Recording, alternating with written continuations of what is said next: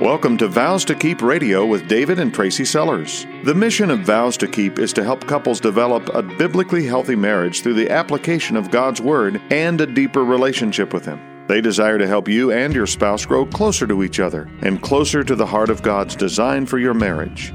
Now, here's David and Tracy with today's broadcast. We are excited to be continuing to the second half of our two-part series titled "Out of Song of Solomon, chapter 6, verse 3. So the overall concept is this. If we are to be what is represented in Song of Solomon, that picture, I am my beloved's, meaning you've got every right to me. You've got every bit of me. And you are to be every bit of mine. That is a beautiful picture to the world of Jesus Christ and His love for each of us, accepted fully, loved fully, embraced fully. But that doesn't come naturally in our everyday lives with each other, I don't think. No, most definitely not. And we were reading the other day in 2 Corinthians chapter 5.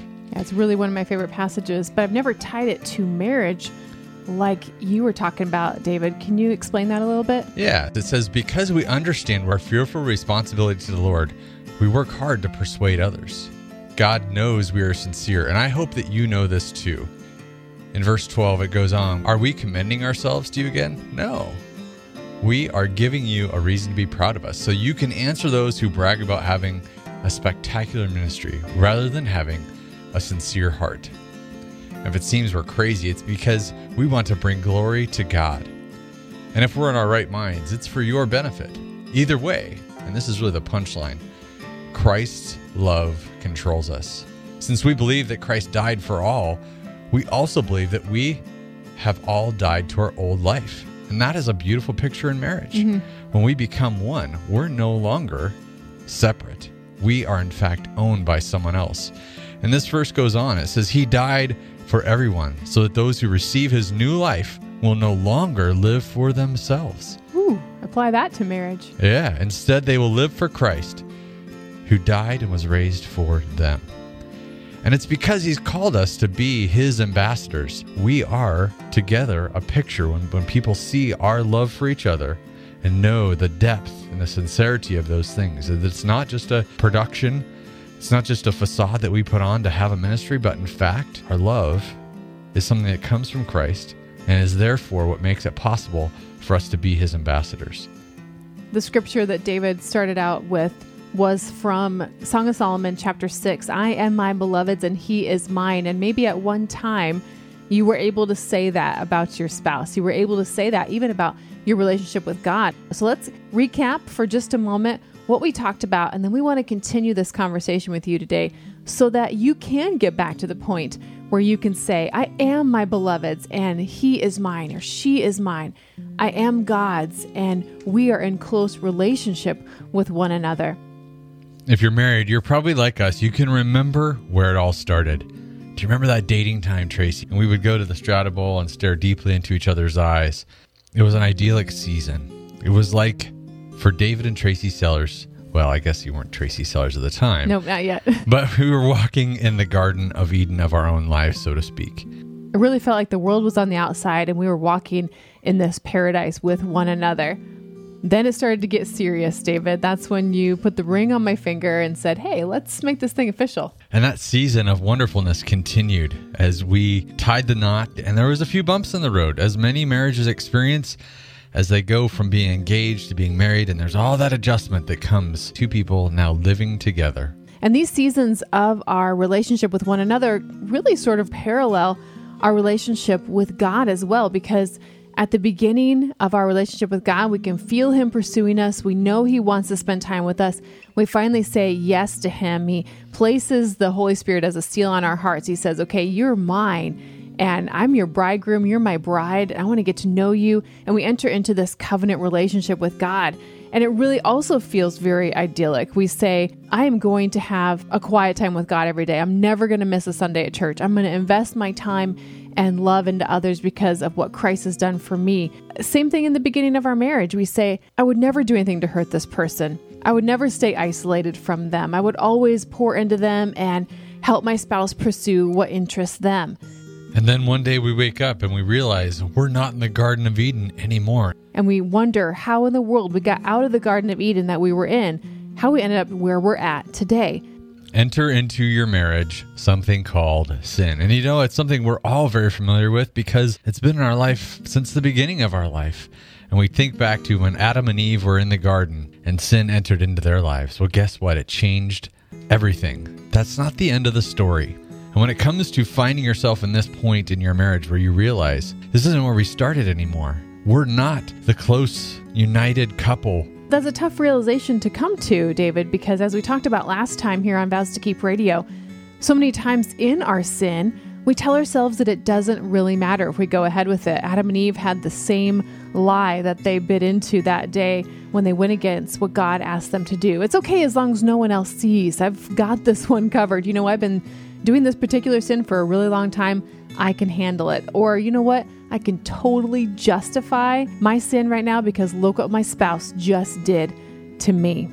Sin is everywhere in our relationship. It never just comes into our marriage and peacefully leaves. In fact, there is something that always happens whenever there is sin in your life. The first is that God responds.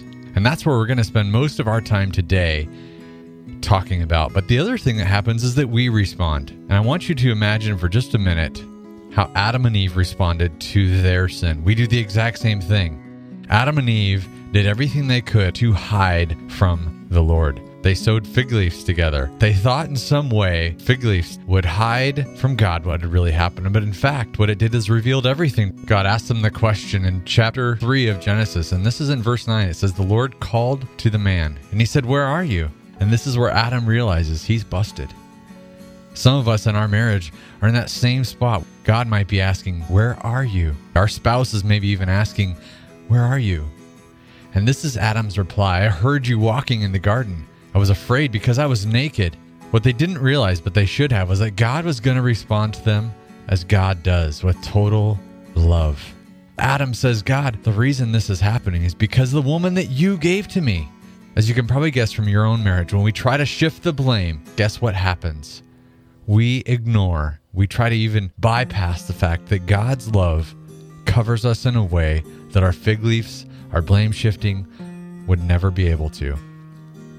David said there's always two things that happen when we sin. God responds and we respond. We deny that it really was a sin to begin with. I've definitely been in that category. We can justify the sin even when we know it's a sin. We can take into account the consequences and we make the judgment, you know what, I'm willing to pay that price. If you think about a piece of cheesecake and the weight gain that might come with that might I think I just did this last night with pecan pie. Give you a little bit of a picture of what we're talking about there. I know the price that's going to be had, but I think it might be worth it for me. And the other way we can respond is we can confess it. We can repent from it. We can turn from it. What will you do the next time you sin? How will you respond to it? Will you respond by hiding? In reality, though, God is not the only one that we hide from. He's not the only relationship that we're afraid to be open in. Those fig leaves that Adam and Eve made, they didn't fool God, but they did a great job doing something else. They put a barrier between Adam and Eve's intimacy. So how do we come out of hiding? That's really what today's show is all about, is that God's love actually enables us to do just that. Before we go there, I want you to ask yourself this question. Why do you hide your heart from your spouse? What is it that you're afraid of? Is everything between the two of you out in the open, or are there some things that you realize in my marriage? Here's why there's a fig leaf. Maybe I'm not sure how to let them inside anymore. I'm not sure if I even want to. If we're open, my spouse would have full access, and my sin is too great for them to ever fully understand. We've been hiding from each other for so long that I think it's just easier and definitely safer to stay independent from one another. Yeah, we live under the same roof, but we're not ready to go there. We start off in that precious, sweet time of our dating and newlywed stage. We're one mind, we're one purpose, we're one heart, one path, and we end up somewhere down the line on two completely different roads. So here we have a marriage that's gone from harmony, even unity, a tight bond with your spouse, to here you are now wondering, where do we go next? Maybe your marriage is one that speaks of a unity together, centered around Christ. If that's you, good, keep it up. I'd say it's safe to say If you're on the same road as your spouse, you've figured out the key to oneness. And really, it's no secret. It's forgiveness, love, and grace. Those key 3 elements, knowing that you are forgiven, you are loved, you are given grace daily from Christ. Remember that verse from 2 Corinthians 5, Christ's love compels us, and now our job is to give that away to our spouse. If you're on separate paths in your marriage right now, you're looking for hope, you're saying, I've seen how I've responded to my sin and it's gotten me nowhere. Let's look at God's response today. Last time on Vows to Keep Radio, we were in Genesis chapter 3. We saw how Adam and Eve were expelled from, We saw how Adam and Eve's sin separated them from God. And maybe you're recognizing your sin has separated you from God and your spouse as well. We serve a loving God, but we also serve a just God. So in God's response to Adam and Eve in Genesis chapter 3, he did hand down some pretty harsh consequences, David, to them. Consequences that you and I actually, here in the studio today, for those listening today on Vows to Keep Radio, we are all still experiencing. Hard labor, literally, for man and for woman. There's weeds and thistles, both in the ground, but in our lives. Sin's consequences are all around us, always separating, always dividing. A marriage that's meant to be one. And here's where this gets really serious, because Adam and Eve's sin literally expelled them from the garden. They reaped what they sowed. My sin, your sin, it all does the same thing to us. Sin makes us wanderers outside of that Garden of Eden relationship with God and outside of our Garden of Eden relationship with our spouse. Sin creeps in when we start to listen to anything other than God's voice. We start to respond to the enemy's lies. Guess what happens? We begin to reject Jesus Christ as our shepherd. He's still our Savior. We still trust that he did what he did on the cross for us. But then we go against his word and all the things that it calls us to do. So we trade this path of lilies for a path of bitter weeds and rocks. If you have a marriage question, please email questions@vowstokeep.com.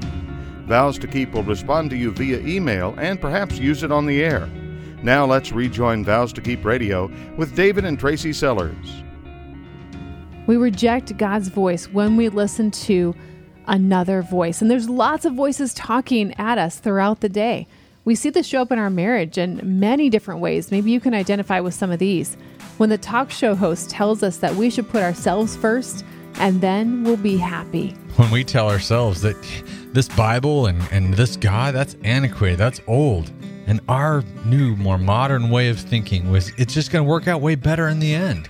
Sometimes it's our best friend. She's sitting across the table at the coffee shop from us. She's on the phone with us. She's texting us and she's saying things like, she wouldn't put up with your husband anymore if she were you. She'd be so out of there.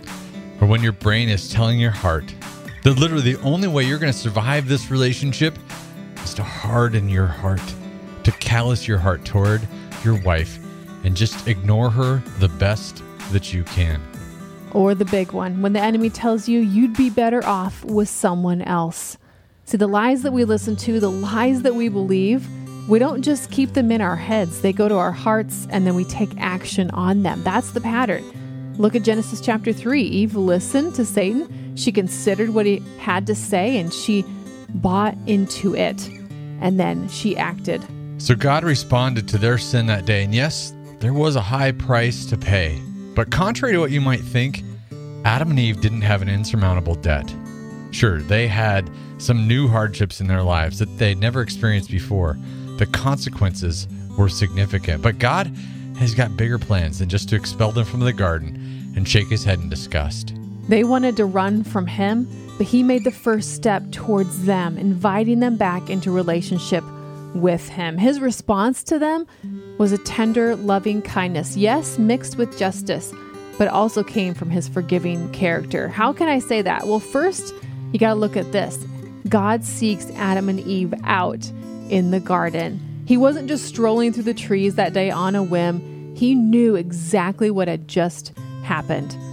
Verse 9 of Genesis chapter 3, if we remember that for just a moment, the Lord God called out to the man and the woman with the intent of not leaving them in their desperate, frightened state. He still wants them, even though they just turned their back on him. Then God himself does something that only God could do. He makes it okay.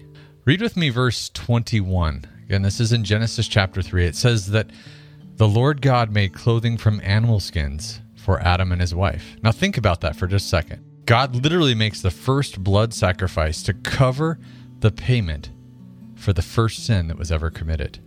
Hebrews 9:22 says this, "For without the shedding of blood, there is no forgiveness." What that means is that you and I can't really do anything to pay for our sins. These pathetic leaves that Adam and Eve used to cover up, they wouldn't last more than a day or so. Yeah, leaves decay and they rot and they eventually turn back into dust and dirt. But if you think about it for a minute, the blood of the animals was the payment for sin that day. And God dressed Adam and Eve in clothes that wouldn't wear out. And now because of what Christ has done for us on the cross, according to Isaiah 61, he's dressed you and I in the clothing of salvation. He's draped us in a robe of righteousness. Then I got to ask myself this question. Dressed like that, why would I ever need to hide from God again? Yet we try to every single day. So what are we afraid of? Why are we trying to hide from God? I think it's because we're constantly bombarded with the lie that God is not going to be pleased with me. I can't measure up. What I've done might be totally unforgivable in my eyes. My pride is so high that I do not want to be proven wrong. Maybe I'm afraid of feeling total condemnation. All of the things that we do to put a fig leaf up before God are worthless. Whether it's coming up with excuses and blame shifting from our sin, whether it's isolating ourselves, really trying to ignore the Holy Spirit's prompting. And this happens all the time. Maybe we just never slow down. We're so busy. We're never willing to put His pursuits ahead of ours. Too many of us have a head knowledge of the Bible, and yet we're willing to stand behind our fig leaves. And the crazy thing is, David, in our marriages, when we hide from God, there's no way we can be open with one another. There is a direct connection. We've seen it over and over, haven't we? And even the same ways we try to hide from God, we hide from our spouse. You could even add a few more to the mix. I could use anger towards David to refuse to be open with him. I could give him the cold shoulder treatment, or just that sort of obligated politeness that we have towards one another. And definitely in isolation and busyness, we can feel like we're hiding really, really well. We slowly over time let these sins carve us apart. And the same thing happens with God.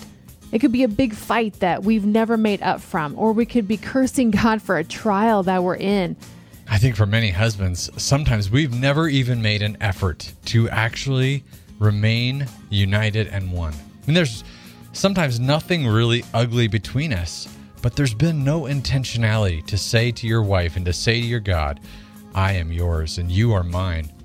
At first, you may not even notice that you've been the person to eat the fruit, just like Eve did.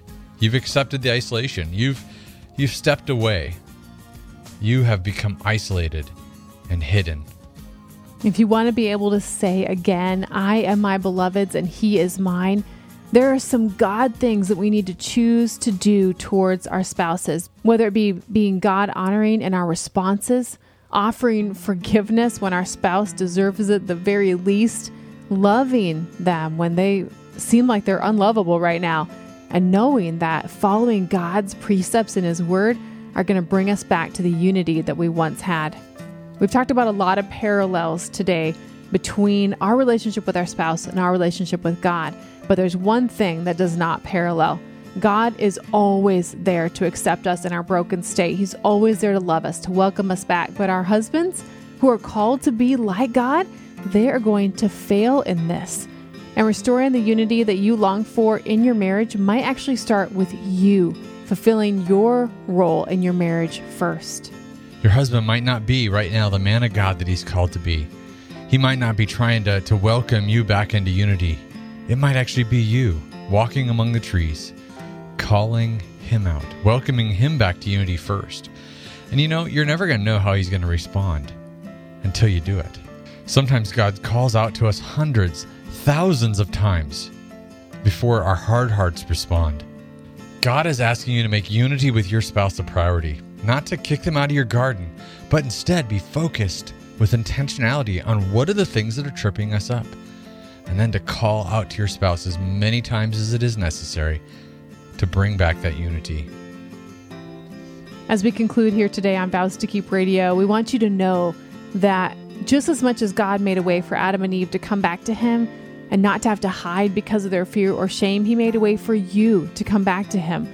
No matter how your spouse is acting right now, no matter what lies you've believed, no matter how long it's been since you've come out in the open with God and said, here I am. No matter what you've done, you need to know today that God is pursuing you right now. He's calling out to you from the garden of his forgiveness, the garden of his acceptance. It's time to come out of hiding. He says, be with me, long for me like I long to be with you. My advice to you today is don't wait to come out of hiding until you're sure that he'll be proud of you, because he wants you right now, just as you are. You are his beloved, and you don't belong alone in the desert of isolation away from your Creator any longer. Will you come out of hiding? A 5th century monk named Augustine wrote this, and these words are from his heart, and they reflect ours in so many ways. It says this: I came to love you late, O beauty so ancient and new, I came to love you late. You were within me, and I was outside, where I rushed about wildly, searching for you like some monster loose in your beautiful world. You were with me, but I was not with you. You called me, you shouted to me. You broke past my deafness. You bathed me in your light. You wrapped me in your splendor. You sent my blindness reeling. You gave out such a delightful fragrance, and I drew it in and came breathing hard after you. I tasted. It made me hunger and thirst. You touched me, and I burned to know your peace. It's an invitation to you today from God. Will you come out of hiding? Will you listen to his voice saying that he loves you and that he's proud of you? Will you believe that he wants you? King David in the Old Testament heard God calling out to him too, and he wrote this in Psalm 27:8. My heart has heard you say, come and talk with me, and my heart responds, Lord, I'm coming. So what will your response be to God calling out to you? Lord, I'm ready to come out of hiding, or Lord, help my unbelief. We started this 2-part series here on Vows to Keep Radio with this scripture from Song of Solomon chapter 2, and we're going to end with it today as well. Like an apple tree among the trees of the woods, so is my beloved among the sons. I sat down in his shade with great delight, and his fruit was sweet to my taste, and he brought me to his banqueting house. And this is my favorite line. His banner over me was love. What do you believe the banner that God waves over you reads? You, my friend, are not covered in shame. Your banner is one of love, and it reads grace and mercy every single day. And here's the good news. God wants to wave that same banner over your marriage. The word hopeless doesn't belong fluttering in the wind of your relationship sorrows. The word broken doesn't belong hovering over your marriage failures and flaws. The word isolation or selfishness doesn't belong over a marital union that God himself created. Your marriage is redeemable, just like you've been redeemed by the blood of Jesus. You are covered in his grace, and now he longs to cover your marriage in his grace. God is taking you back into the garden of his love, where you can boldly state, I am my beloved's and he is mine. And it's time to believe that and embrace how your Creator feels about you and where he wants to take you next. It's time to let God lead you and your spouse by the path of grace and forgiveness back into the garden of your love for one another.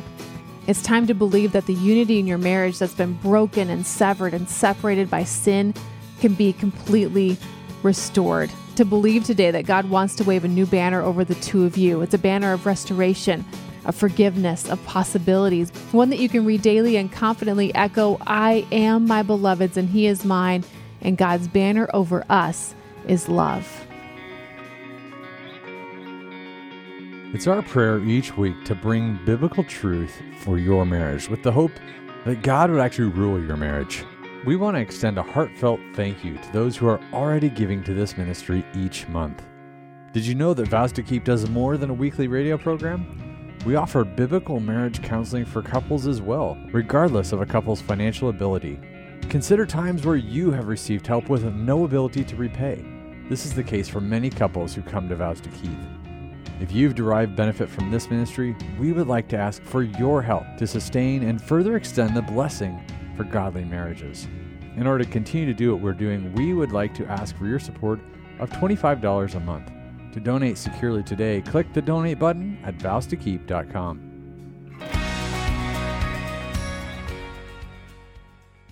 This program is sponsored by Vows to Keep of Zanesfield, Ohio.